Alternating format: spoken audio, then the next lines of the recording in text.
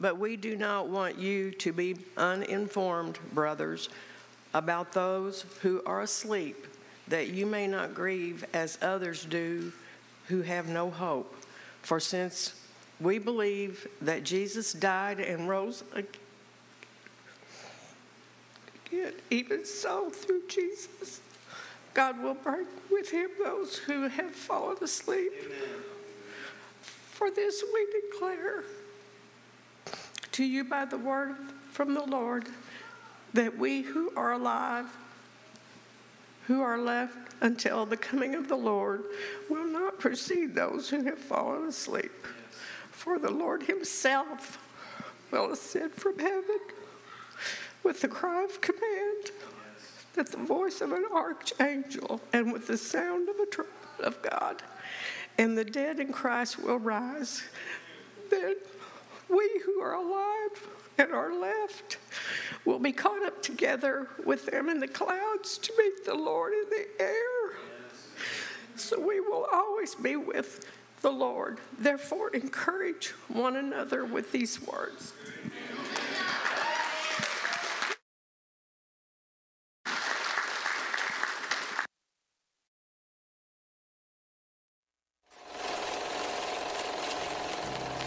In Renaissance paintings, in still lifes, they used to put a memento Mori often in the still life, like a skull somewhere in the corner, or sometimes in a very strange perspective, so that you could only see the skull if you were standing like right beside the painting instead of dead on. But the idea was to always remember, that everything that exists is tainted or touched with the taint of mortality, and that's rough.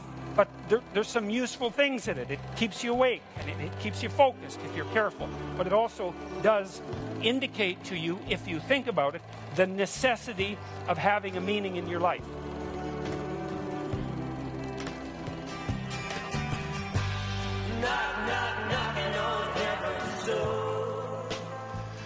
Well, good morning, Westside. We are glad that you're here. And Miss Linda, that is the first time in the history of Westside that somebody reading the Bible got an applause. Amen. Amen. Amen. We've always strived to be a people of the Word. And there's just something about when you hear the Word read in worship. God wrote a book. And he has spoken, and to hear it read with such passion and authenticity, I think really meets what we're trying to go to here. And so we are in a series called Memento Mori. And if it's your first time here, I know it's a bit odd and it seems a bit off. I've even had some conversations with people that's like, man, the first time you did that was rough. And then when you announced that you were going to do it again, I was not excited about that, because this is a series that deals with death. And the reason why we're doing that is just a review. The word memento mori comes from your Bible, Genesis chapter 3. It's the Latin translation of when God says that from the dust you were created, and to the dust you shall return. And so this phrase throughout church history is carried on through the centuries, and it means remember death, or remember your death. And the reason why we're doing that is because we said this. I think oftentimes Christians miss out on Easter. Like, we know it's a big deal, like the Super Bowl's a big deal. Like, every year, like, this is big, like, I think we're supposed to do this. But the reality is you cannot celebrate the victory of Easter until you have meditated on the problem of death. There is a reason why in Christianity it hinges on one thing. Christianity does not have a Mecca, a holy place. You can go to the Holy Lands, that's fine. But there is not a centralized location for Christianity. Because one thing matters. Did Jesus rise from the dead? That's the question. And once we answer that, then we can understand the magnitude of it. And what we have said is, the goal of this series is that by remembering our death, we would then renew our life. that Jesus meditated on his death. Psalm 90 says, teach us to number our days that we may gain a heart of wisdom. The Bible would go so far as to say if you are ignoring or denying the reality of death, that you are on the path of foolishness in that sense. And we said this last week, that the death of Jesus frees us from the fear of death. That really fear and phobias all lead to one thing, the fear of death. Like, I'm afraid of spiders. Why? Well, and we said, like, there's nothing worse than walking through a spider web. I don't care what it is, okay? You will burn the clothes that you're wearing if you walk through a spider. Why? Why am I afraid? Because everything leads to the finality of death in that sense. And as a way of introduction, I spoke and said that we rolled this out last year, and it's sort of in the season of Lent, if you grew up Methodist or whatever like that, because it prepares us for Easter.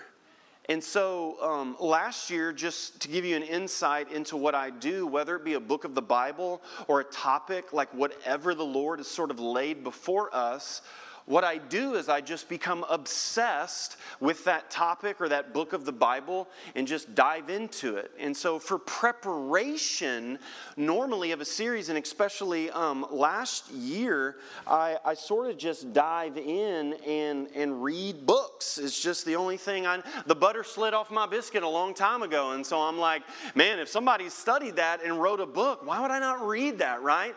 And so this kind of is what the preparation looked like last year. Some of these are good. Some of these you should not buy at all, okay? Some of them, if you're having trouble sleeping, maybe you can read some of those. And that's sort of what the preparation looked like of leading up to this topic of death. And then the series of events unfolded this past year. And so preparing for the series this year has looked a lot different than preparing for a series last year. And this past year, I ran across a poem that probably articulates to the core of what I'm trying to communicate. And it comes from the American poet Robert Browning Hamilton. And Robert Browning Hamilton was born in 1867. He had much success as a poet. And by far his most famous poem reads like this. I walked a mile with pleasure, and she chatted all the way, but left me none the wiser for all she had to say. And I walked a mile with sorrow, in narrow words said she, but oh, the things I learned from her when sorrow walked with me. There's a difference in head knowledge and then experience. There's a difference in ivory tower academia. And then there's a difference of walking the halls of the hospital and being in that ward. I think sometimes in the information age that we live in, we feel like we are so prepared. I mean, you have a device in your pocket where you can Google everything I'm saying and check it, and we have all of this information at our hands. But I would say this. I would say as a society, as a whole, we are the least prepared for the finality of death as humanity has ever been in history. And it's because we have this information, but lack this level of application. And there is a wisdom. Those verses that Adam read, we are promised two things. We are promised suffering in this broken, fallen world. That even all creation groans. Did you pick that up? Why are there earthquakes? Why are there tornadoes? Why are there mosquitoes? Right? It's because of the brokenness of the world. We are promised there will be suffering, but oh my, the second thing that we are promised is that the hope and the glory that is to come will far outweigh any suffering that we have ever experienced. That's the good news that's promised. And so last week we sort of asked the question, how do I face the fear of death, right? But you should have had some questions. Intentionally. I even got a few text messages like, I still have questions. And I was like, good, that's a good sermon then, right? Because though we can face the fear of death and the finality of it, we're alive now. And then when we live longer than 2 seconds, we realize the people that we love don't live forever. And I told this story last year, but we were walking around a cemetery with our family and letting the kids ride bikes. It's actually a really good, safe place to walk and let your kids ride bikes and hang out. And the kids were riding their bikes. And Piper passed by a headstone that had Mickey Mouse on it. So that drew her attention. She was like, oh, look, it's Mickey. It's Mickey. And then she said, why is Mickey here? We said, well, baby, that's a grave. That's a headstone. And she starts to connect the dots. And she said, for a kid?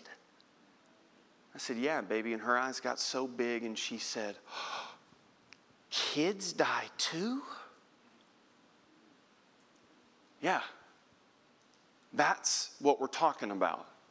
Why would we avoid such a topic? Because it makes us a little uncomfortable. When we realize the volume that the Bible speaks of this. So, we can face the fear of death now, personally. But, how do we deal with the death of our loved ones and the people who have gone before us? Well, in 1 Thessalonians, the interesting thing is the Apostle Paul answers this exact question. Here's the backstory. Paul and Timothy were preaching a revival in the Thessalonica area. And then they weren't able to stay because of a political uproar, so they had to leave. Well, they had a bunch of new Christians, early converts. And so they were teaching them the gospel, and then they had to leave. Well, just like you, they had a bunch of questions. And one of the things that the Apostle Paul talked a lot about was the second coming of Jesus Christ. That yes, this Jesus died and rose again, but Jesus is coming back again. Paul talked about it all the time. He's coming back again. He's coming back again. Well, here's what happened in Thessalonica. They knew that Jesus was coming back again, but then some loved ones and the people in the faith community started to die and pass away since Paul had came there and preached. And here was their question. If our loved ones have died and Jesus is coming back again, if they die before Jesus comes back, are they going to miss out on the second coming of Jesus Christ? So, the Apostle Paul writes the book of 1st and 2nd Thessalonians. And he answers a series of questions. And in chapters 4 and 5, he answers this exact question. And here's what's so sad. The Apostle Paul writes these words for one reason. And he tells us, it's right there in verse 18. 1 Thessalonians chapter 4, verse 18, the verse says this, therefore, after everything he said, therefore, encourage one another with these words. We've said this before. Do you know what the definition of encourage is? It means to put courage inside of. That if someone is lacking courage, dis is the prefix. If someone is discouraged, they don't have courage in them. And to encourage someone is to put courage inside of them. And do you know what Christians have done over the years? They've taken these words about the second coming of Jesus, and here's the modern translation. Therefore, argue with one another on the signs of when Jesus comes back. It's so sad. The purpose of what was written was to encourage us in this life now. Which leads to this, the big idea for today. It's this: the hope that you have for the future provides encouragement in the present. That's it. Hey, listen, I don't have anything else. There is no magic pill. There is no secret advice to deal with the grief and the sorrow that washes over you. You can be standing in line at Walmart and watch something and just burst into tears. There is nothing else to deal with the grief of the passing of a loved one other than the hope that you know about the future. That is it. So, how do we deal with the death of our loved ones? And how does the second coming of Jesus, and where do we go when we die? And I've got all of this. Isn't it amazing that when you just take the Bible on its own terms, we can't make it say what it doesn't say.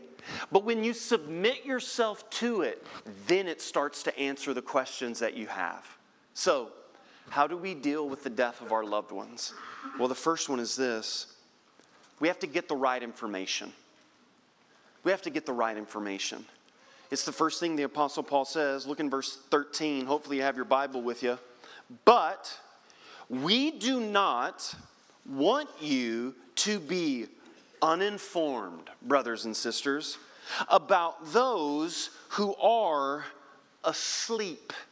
I mean, there it is right there. But we do not want you to be uninformed. This phrase, we do not want you to be uninformed, the Apostle Paul in his writings has used it 5 times right up to this point in 1 Thessalonians. He loved this phrase. In 1 Corinthians, but we do not want you to be uninformed about spiritual gifts, brothers and sisters. But we do not want you to be uninformed, Timothy. But we do not want you to be uninformed about the resurrection of Jesus. Paul makes a great point when he says your current circumstance and what you're dealing with, and the reason why some of us struggle so much is because we lack the right information. Now, information isn't everything, but it is something, which tells me this. Oftentimes, there's a ditch on either side of the road in the church, okay? So sometimes there's the theological type. They're like, well, you ain't preaching the Bible unless you spent 17 years in the Gospel of John. Then you're really preaching. Yeah, you're boring, okay? I don't want to hang out with you, all right? And then there's the other ones who are like, we don't need anything. We just love. That's what we need. And you ask them to define love, and they're like, love. There's a ditch on either side of the road. It is crucial to have the right information, which tells me this. What we believe about our future determines how we behave in the present. Right now. There are some things in Christianity that you have to know. That you have to open your Bible and you have to learn.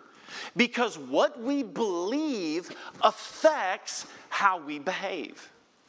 And if there is ever a testimony to the fact that the church is largely uninformed on the things that God has wrote about in His Word, it is trying to watch an uninformed Christian comfort someone in grief. When you watch that happen, my father-in-law works at a funeral home. He's owned one. He's been a coroner for a number of years. And I had the privilege to work at a funeral home. It was kind of like my seminary, like getting to know these people. And I just shot him a text and I said, hey man, what are some things that you have heard over the years with you being a believer and watching someone trying to comfort someone and they're uneducated? What are some things that you have heard? And then he sent me the list, and I just said, bro, you need to write a book, man. You need to write a book. You've heard some of these. Here's some uneducated encouragement. You just need stronger faith. God will heal. It's your faith. You need stronger faith. How about the second one? I know how you feel. What you've just done is completely minimize the person that you're speaking to. And you know what? They could have lost a child, and you could have lost a child. And yes, there are similarities, but you didn't lose their child. I know how you feel. How about this third one? God never gives you more than you can handle. Right? I might lay hands on somebody in the name of Jesus if I ever hear that again. This is nowhere in the Bible. I know what you're saying. Well, in Corinthians or something, it says something about God. It says God will not allow you to be tempted where there is no way out.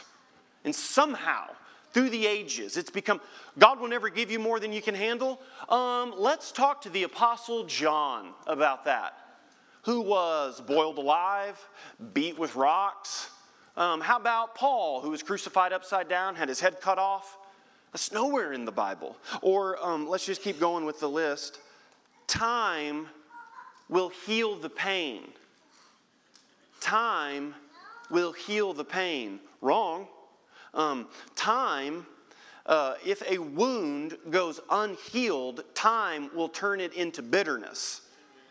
And then bitterness gives way to unforgiveness. And Paul says in 1 Corinthians, unforgiveness is demonic. Time does not heal all wounds. And then here it is, by far the worst one. God needed another angel. Like, where's that at? Is that like in A Wonderful Life? What Hallmark card did you read? That's nowhere in the scriptures. We don't turn into angels whenever we die. None of that. Listen, here's why Paul is giving them right information. Because uneducated encouragement causes more pain. It causes more pain. Which in turn makes us have wrong expectations. I mean, expectations determine your experience. If someone's like, oh, you got to go to this restaurant, it's incredible. You're going in expecting to have a great night. And if someone's like, oh, don't ever go to that restaurant, by happenstance, if you happen to go, you've already got that experience mapped out. Listen, our expectations affect our experience. And here's what Paul's saying. Oftentimes, our frustrations are birthed out of our uneducated expectations. That's it. That's a word for some of you today.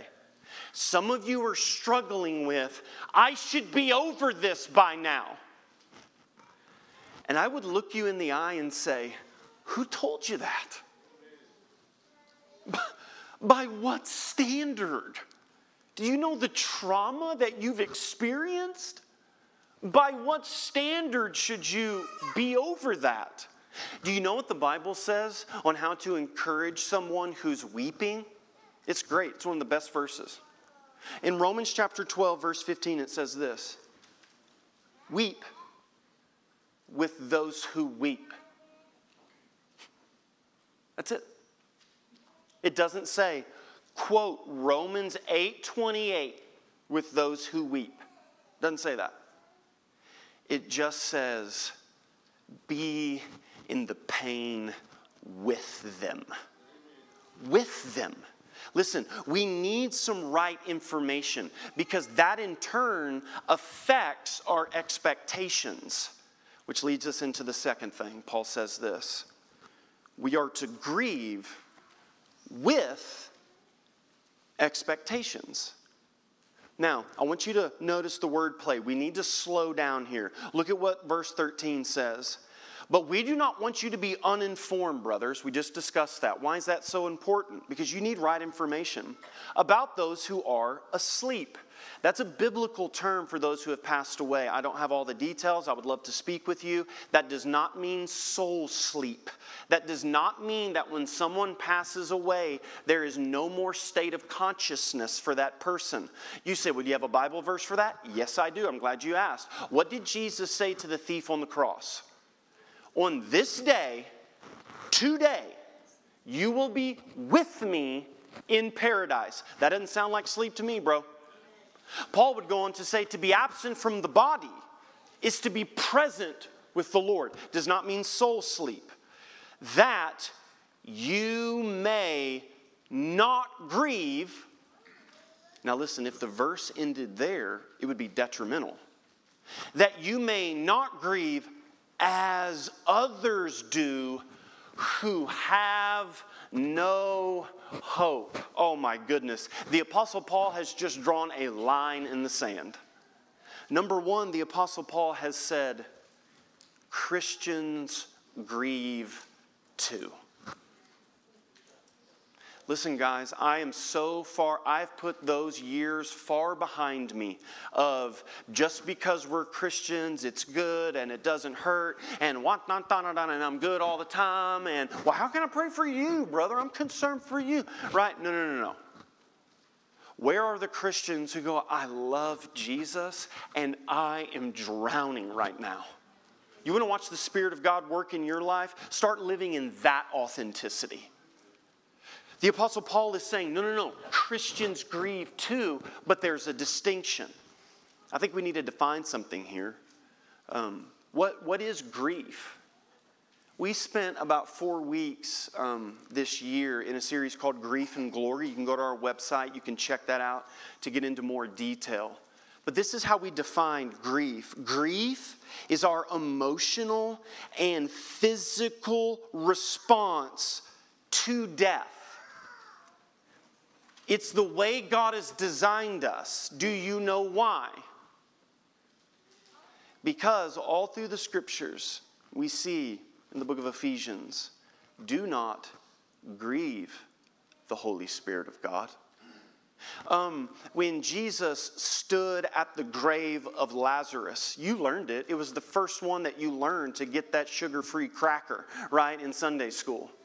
Jesus wept. Did you know that actually in the original translation, it means like the inward part of a person was moved, and the closer translation is that Jesus was angry at death, because Jesus looked at death and said, not supposed to be this way.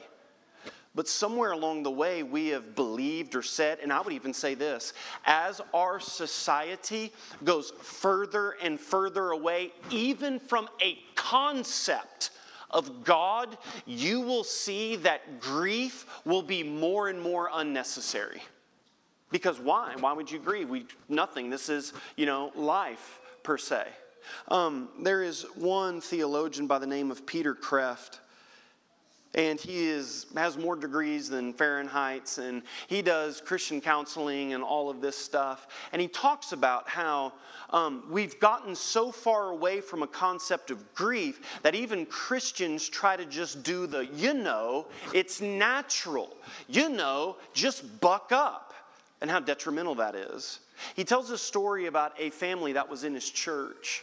And that family had a 7-year-old son. And the 7-year-old son had a 4-year-old little cousin, and they were best friends. And the 4-year-old cousin passed away from a tragic accident. And he tells the story about how the mom and dad were going to sit down and tell this 7-year-old boy about the death of his cousin. And they said, well, death is natural. You remember Lion King, right? About how when we die, we go down and we give food to the grass, and then the antelope eat the grass, and then the tigers eat the antelope, and it's this big circle. It's natural. And Peter Kreeft said, as soon as they said it, tears started streaming down the little boy's face. And he burst out right in the middle of while his dad was talking and said, "I don't want my cousin to be worm food." And then Peter Kraft goes on to say this: the little boy was closer to Jesus' point of view than his parents were. He was grieving. Death is not right. It's not the way it's supposed to be. It's not the way that God made the world. Death is the end of it. So grieve. Cry. The Bible tells us not only to cry, but to cry with those who cry. Oh my. We have a lot of crying to do. Paul tells us to grieve. But then if you go back to the verse, he says, but not as those do who grieve and have no hope. There it is. Game changer. Everything's changed now. Line in the sand. We've got a distinction. We've got what Christ followers do, and we've got whatever else everybody else does. And the determining line in the sand is hope. It's everything that we live off of. And we've defined hope as this: biblical hope is the confident expectation that what God has said will happen.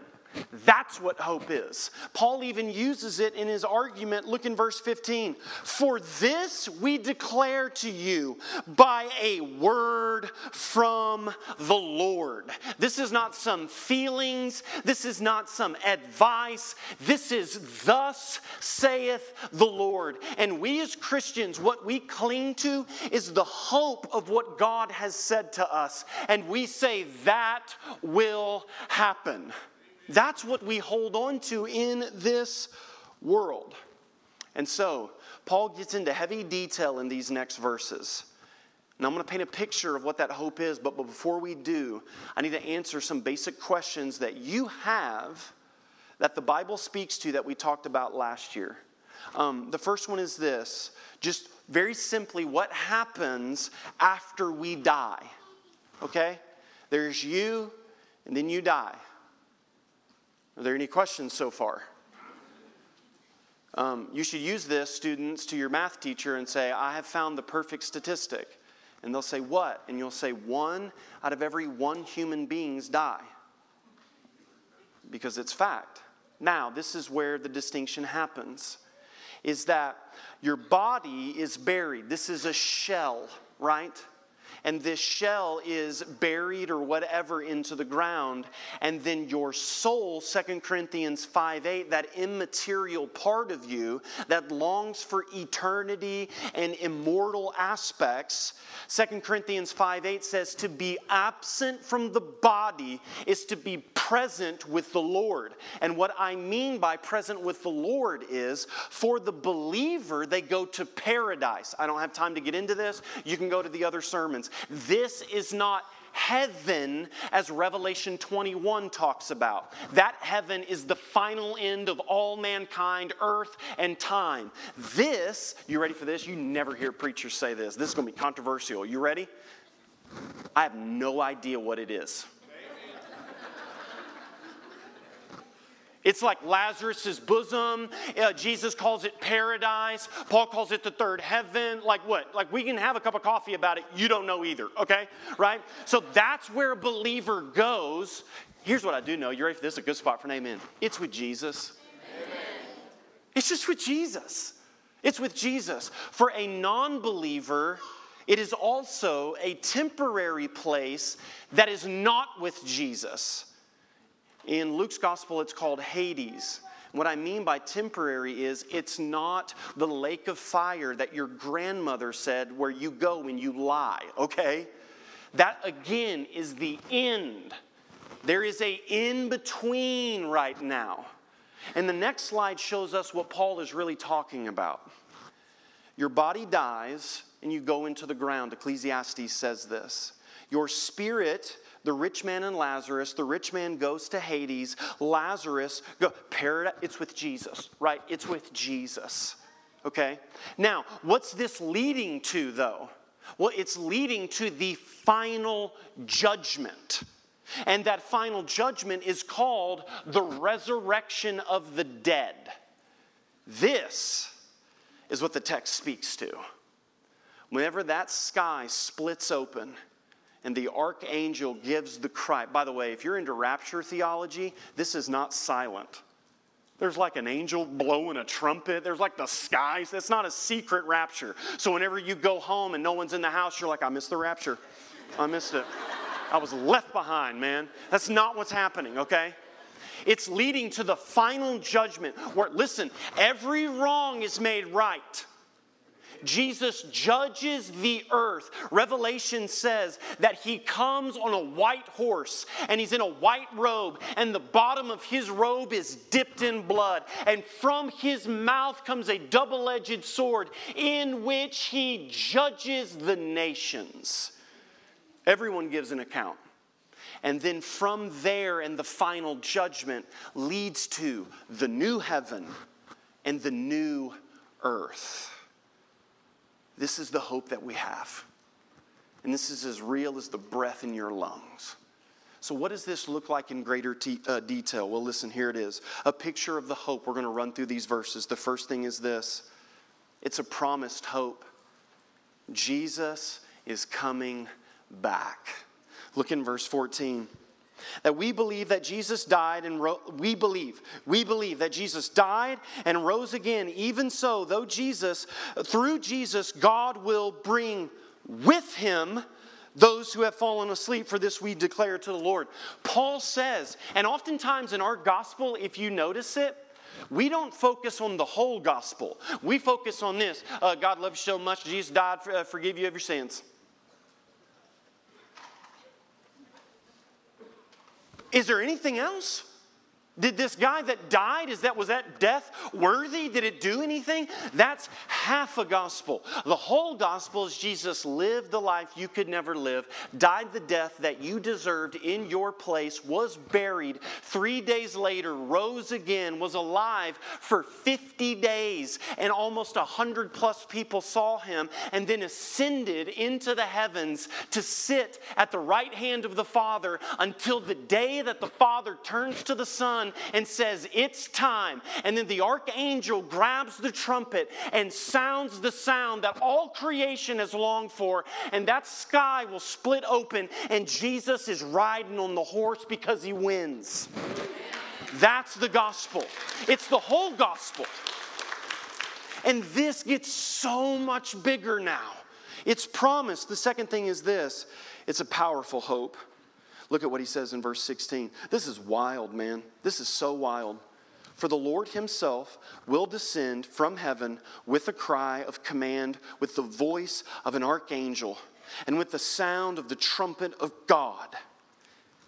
And the dead in Christ will rise first. That's it. That's the answer that Paul is writing to the Thessalonians. Are they going to miss it? I love Jesus, but I love them too, and I don't want them to miss it. What's going to happen? And Paul drops the line. He says, Jesus is coming back, and this is everything that's going to happen, and the dead in Christ rise first. Listen, they get it first. Their soul, don't even ask me how, okay? But you said that their soul's in paradise, and then you're saying that their body is going to, I don't know either, man, okay? But it's incredible is what it is. Somehow the soul that is with Jesus in a blink of an eye will be united again with that body. And from the dust you were created, from the dust you return, but from the dust you resurrect as well. Where do we get that hope from? Listen, that hope comes from the resurrection of Jesus. We don't believe in liberal theology where it's like, well, we believe that he rose spiritually, and generally the resurrection story is true in an ethereal term because, don't give me that, man. Did he physically rise or not? Why do you think he ate fish and chips with the disciples? Why is that in the Bible? It's to show the body. Why did he show the scars? Why?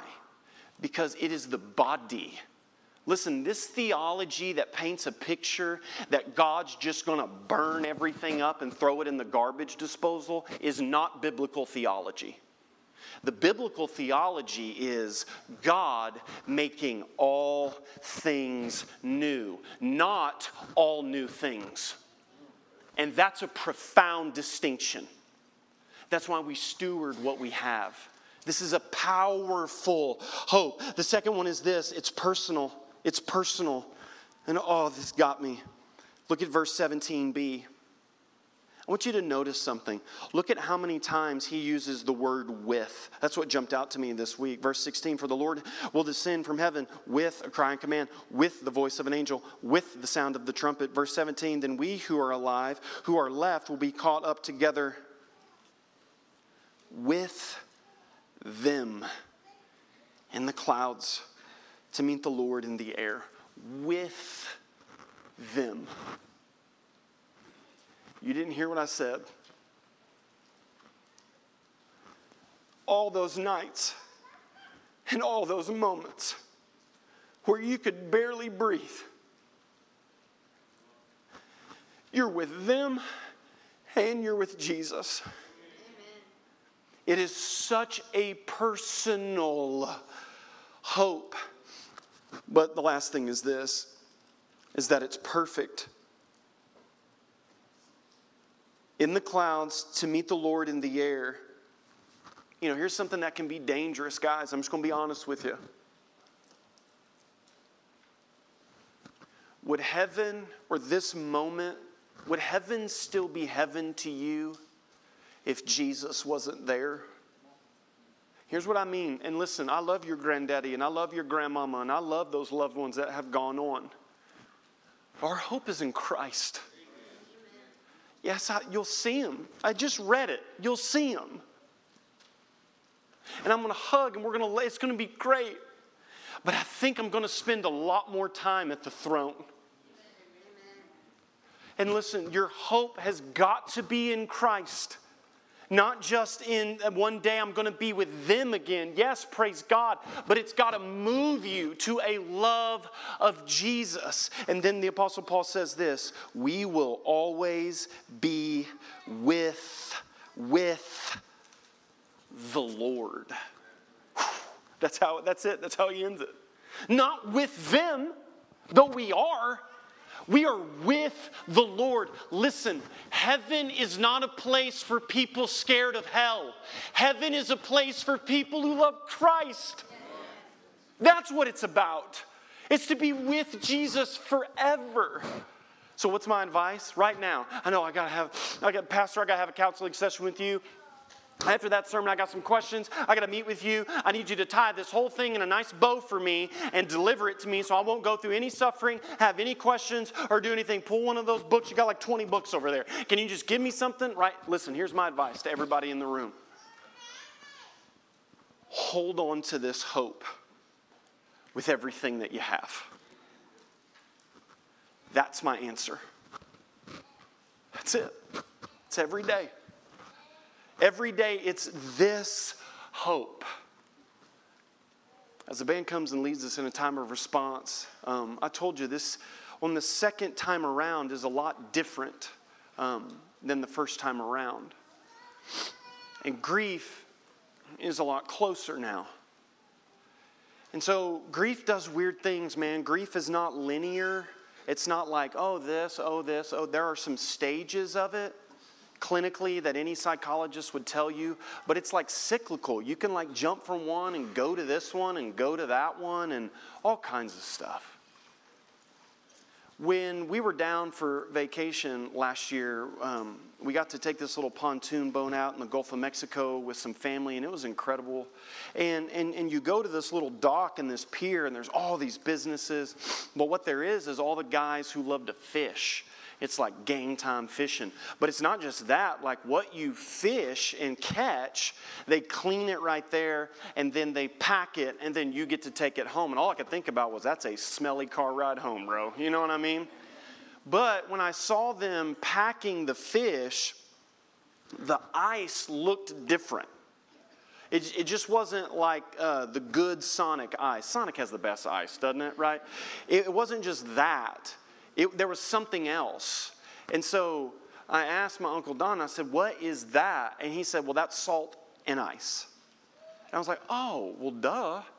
Right? Like human beings for the longest time, to preserve meat and stuff, we would pack it in salt.